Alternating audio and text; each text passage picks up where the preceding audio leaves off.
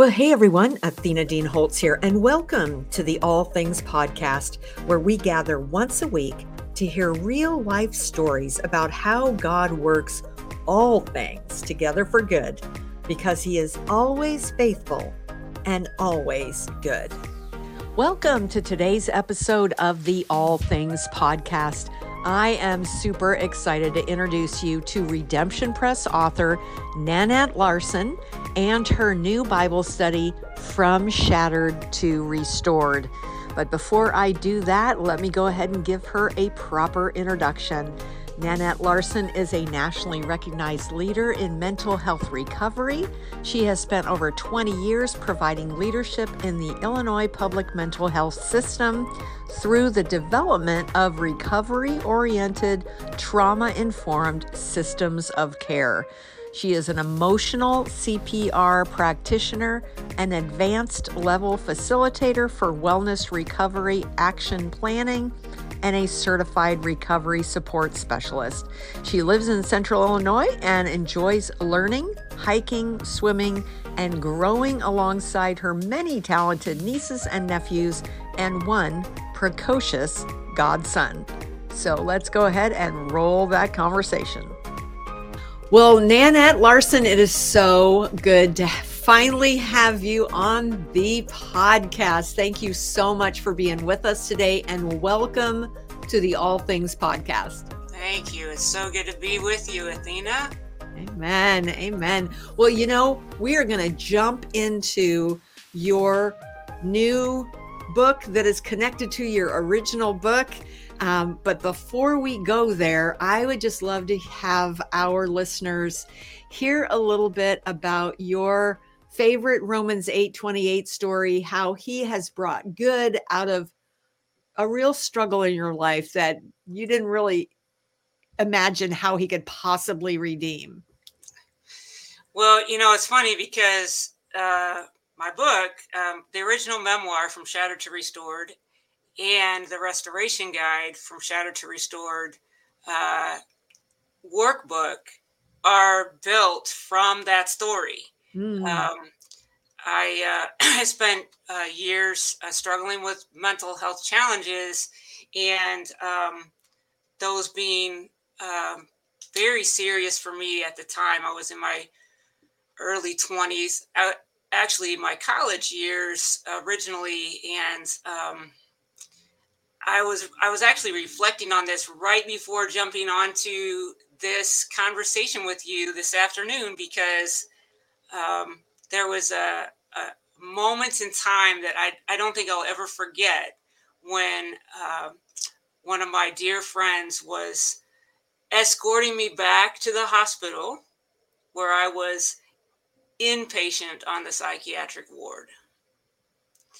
And she was encouraging me with words from Romans 8:28. And she was saying, Nanette, and we were both in college, and she was saying, Nanette, God works all things together for good, and He's going to use this. He's going to use this. He's going to use you to help people someday. And I just looked at her and I was like, I don't want that. Ooh. It's so telling to me now. Yeah. I don't want that. I don't want that. I just want to be well. Yeah.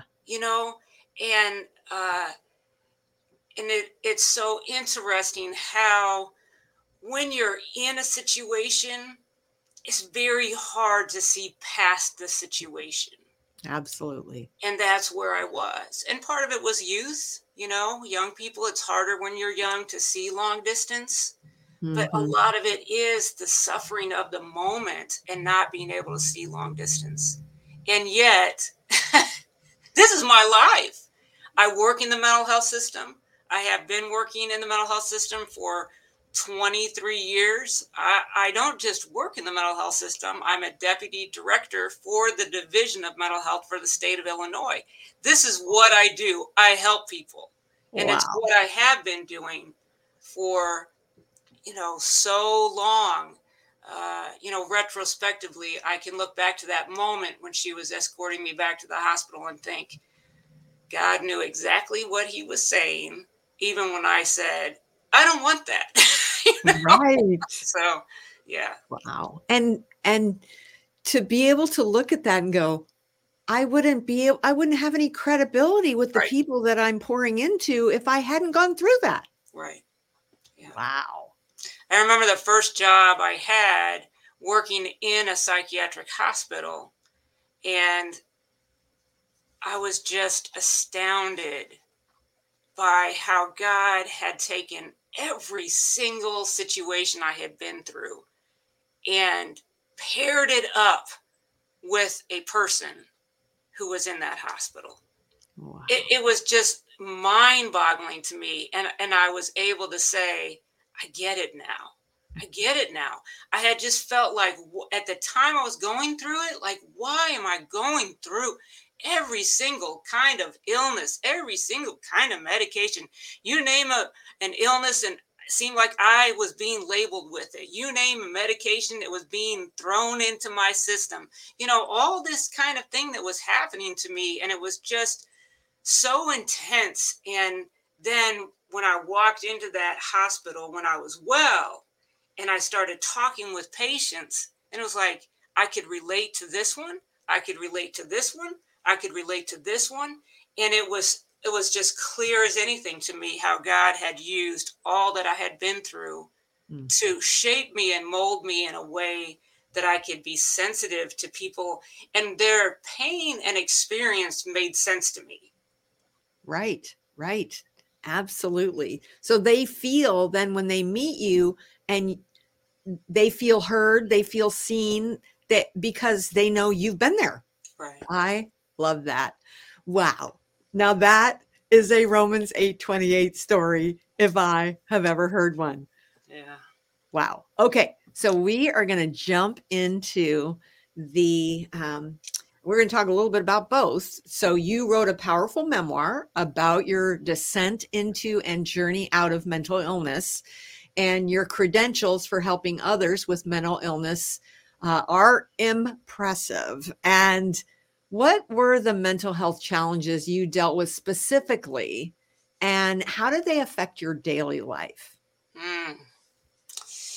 Well, that's a very comprehensive question. So I will do my best to kind of touch on some of the things that you're inquiring about. Mental health challenges, it's so important for people to understand that they develop over time, and oftentimes, I think in part because of how they're presented in the media and somewhat how they're talked about and sensationalized, it's not always conveyed that way. But you can have a propensity for mental illness or mental health challenges, and because of that propensity, the circumstances that you're faced with, that propensity can be unveiled, if you will. So, I always think it's really important whenever I talk about anything, when I'm asked a question such as descent into, right, that I'm clear about, I was born into a family that was dysfunctional. So it wasn't a descent into, it was a birth into, Right. And it was a birth into somewhat of a genetic makeup that had a propensity for, right? And so those factors, environmental factors, genetic factors, all of those things are part of the picture of mental health, mental illness, mental health challenges, the things that happen, and stressors of life. And so what we now know is that what they call ACEs, adverse childhood experiences, the more ACEs a person has growing up, the more likely they are to have that outcome of mental illness, drug use, serious physical health challenges. They're all combined. These things are intertwined life challenges that can be the outcome of adverse childhood experiences. So, I always tell people our family didn't have the corner market on family dysfunction, but we would have gotten a prize, like, so, yeah. So I think for me, I'm very aware that by high school, I was experiencing depression, but it was not in any way attended to. It Mm. wasn't like I was seeing a counselor, nor would I have been willing. Um, I was thinking about suicide by high school, but I would not have been willing to talk to anyone about that. It was not safe in my home life to be thinking I could tell someone these things, and that emotionally safe. I did not feel that I could do that. Right. And so my chosen response was self-harm. And that's how I coped. I used various self-harming mechanisms to deal with stress and anxiety and inner pain. And it's a very confusing thing to do. It's a very complicated response to anxiety, depression, and psychological pain, because it feeds on itself. Just like any other kind of addiction feeds on itself. Once you start doing it, you need to do it more and more intensely to get the same quote unquote relief. And it's a very complex thing to go through. And that's what I did go through high school and heading into college. And then when I got to college, some of the things that I was experiencing became much more severe, including what would be called psychosis or psychotic-like symptoms. And that's when I was first hospitalized. Hmm. And I was hospitalized 5 times in 18 months. And honestly, Athena, these are not things that are easy to say. Right. But at the same time, they are such a profound testimony. Yeah. Like, for example, 5 times in 18 months is typically seen as a no turnaround scenario. Hopeless. I would think hopeless. By usual mental health care standards, it's a no turnaround scenario. It's a person who is now mentally ill and going to be on that pathway of destiny. And I was treated as such. I was treated as mentally ill and on that pathway of destiny.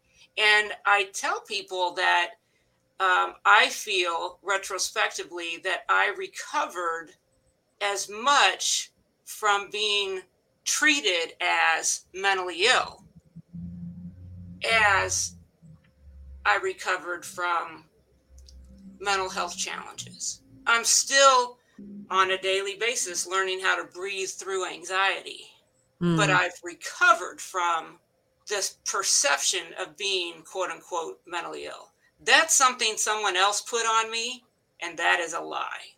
Right. And that's a profound change of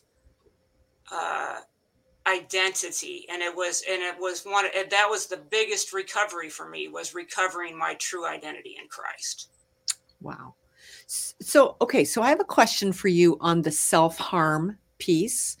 I've always wondered if that wasn't just a way to manage the whatever the inner pain is, like to have something else that hurt maybe more, or hurt in a way that almost kind of got your attention off the emotional pain. Is that like a right perspective or no?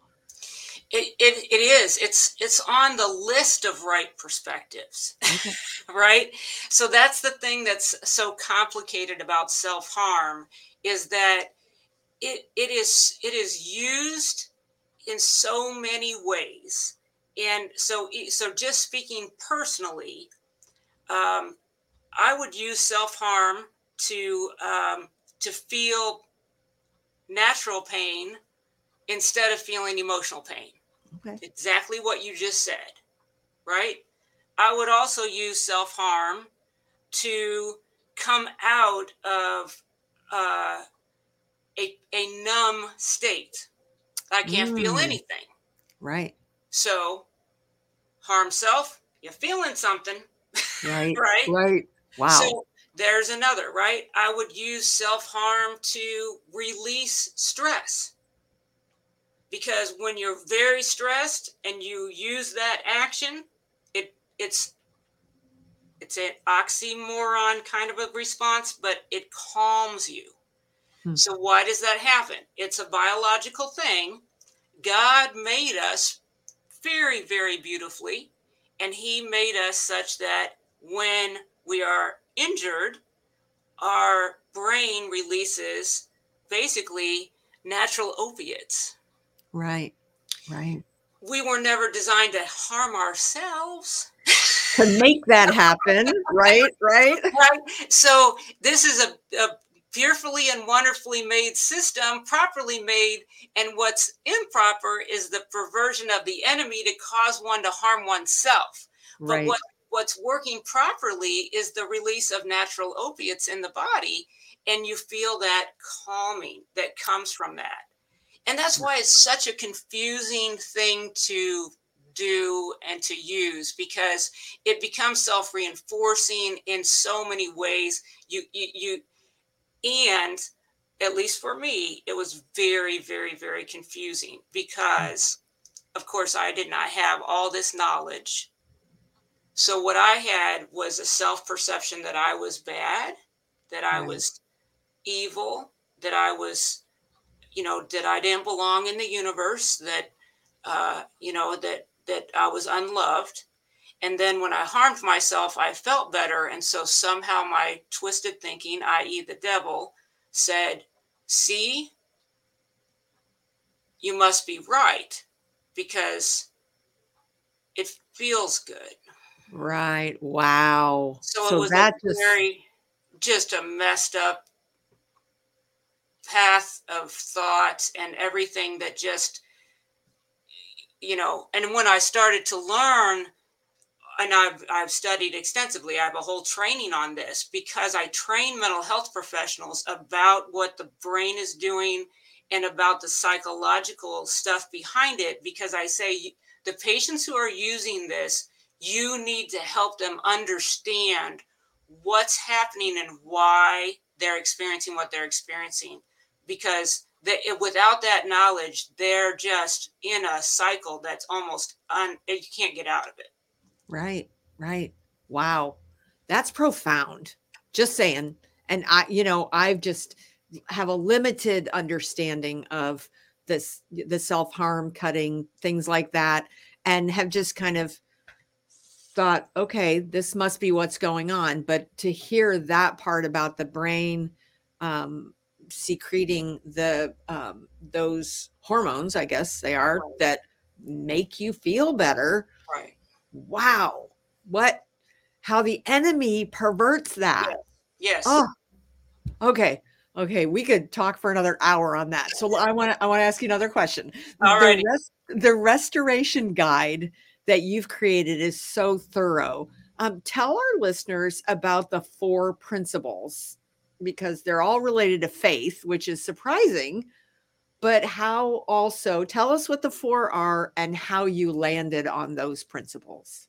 Okay, fabulous. Yes. So the Restoration Guide has 4 principles woven throughout the entire guide. They are abide in Christ, cast down every high thing that exalts Mm, itself above the knowledge of God, renew your mind with the Word of God, and yield to the Holy Spirit. So I'm going to use just the first words on those for rehearsal: abide, cast down, renew, and yield. So how beautifully convenient. There's a nice acrostic that comes from this, right? Abide, cast down, renew, and yield is a cry, a cry. ooh, Send a cry to the Lord. So in times of distress, and quite honestly, You don't have to be in distress to use these principles. You could just be in life, in times of life, in times of breathing, in times of being awake, right? Send a cry to the Lord. That this is, the whole restoration guide is about recovering and discovering. And I believe, honestly, that we are all constantly in a process of recovery and discovery, that it is a continual thing throughout our lives until we go home to Jesus. And that these 4 things are the keys to that continual restoration, renewal, recovery, discovery process. That as I abide in Christ, I discover, right, that, there seems that there's something popping up in my brain that's not of Christ. It's my responsibility to cast that thing down. And as I do, right, I must renew. Renew my mind based on the truth in the Word of God. And as I abide, and abiding is the whole continual. But as I abide, he's going to give me direction and instruction. And I may not want it. I may not like it. It may not be clapping my hands and raising my arms and celebrating hallelujah. He may be giving me instruction like that day we were walking to the hospital. And someday he's going to use this, Nana. I don't want it. Right. But guess what? It was my life assignment. And I'm thrilled with it now. I wouldn't change it for anything. I know it's my life assignment. So yielding to the Holy Spirit and saying, even in those moments, these days now, when I go through hard times, and I won't say if, we do. If you're saying you don't go through hard times, you are living in a little bit of a fantasy land, right? Because we go through hard times. But when I go through them now, I always put them under the category of empathy building opportunity. Oh, that's good. God has given me a new empathy building opportunity. And that's, I will be able to have empathy for someone who's going through something like this. Wow. I'm telling you, I wish I had a whole hour to keep going, because this is fascinating. And it's just so refreshing to hear how God took those mental health struggles in your life and helped you and gave you those principles to apply to really actually have the Holy Spirit go to work and show us, we have our part and then he has his part. Right. And I love that. So from Shattered to Restored, Recover, Hope, Discover, Purpose, an individual and group restoration guide. If there was someone out there that was just saying, I want to get that going at my start a small group at my church or whatever, if they want to reach out to you and maybe even have you come on video for just to meet their group, what's the best way for them to find you, connect with you? What would that look like? Yeah. Oh, I would welcome the opportunity. Number one. Number two, my heartbeat is churches, and helping churches figure out how to support people who are living with challenges, which is all of us. Right. So just support people. Right. Yeah. So my website is Whole Health Tech, WHOLEHEALTHTEC. So probably didn't think through how challenging it was going to be to spell all that out. So wholehealthtech.com, that's the website. I do have a open Facebook page that is From Shattered to Restored. The title of the both books are From Shattered to Restored. So From Shattered to Restored, we have an open Facebook page that links to the website. And Perfect. So that might be a little bit easier to remember and to get to if you do use Facebook. So From Shattered to Restored will get you to me very easily as well. And again, it's wholehealthtech.com is the website. Awesome. Well, this has just been delightful. And I just love your story. And I love the kinds of things God allowed you to experience, the kind of suffering he allowed you to experience to be able to turn around and help other people come out of that and trust him. And wow, I am super encouraged by this. Thank you so much for being with us today, and God bless your ministry. Oh, thank you so much, Athena. It's my pleasure. Well, thanks so much for joining us today for the All Things podcast, brought to you by Romans 828 Bookstore and Redemption Press.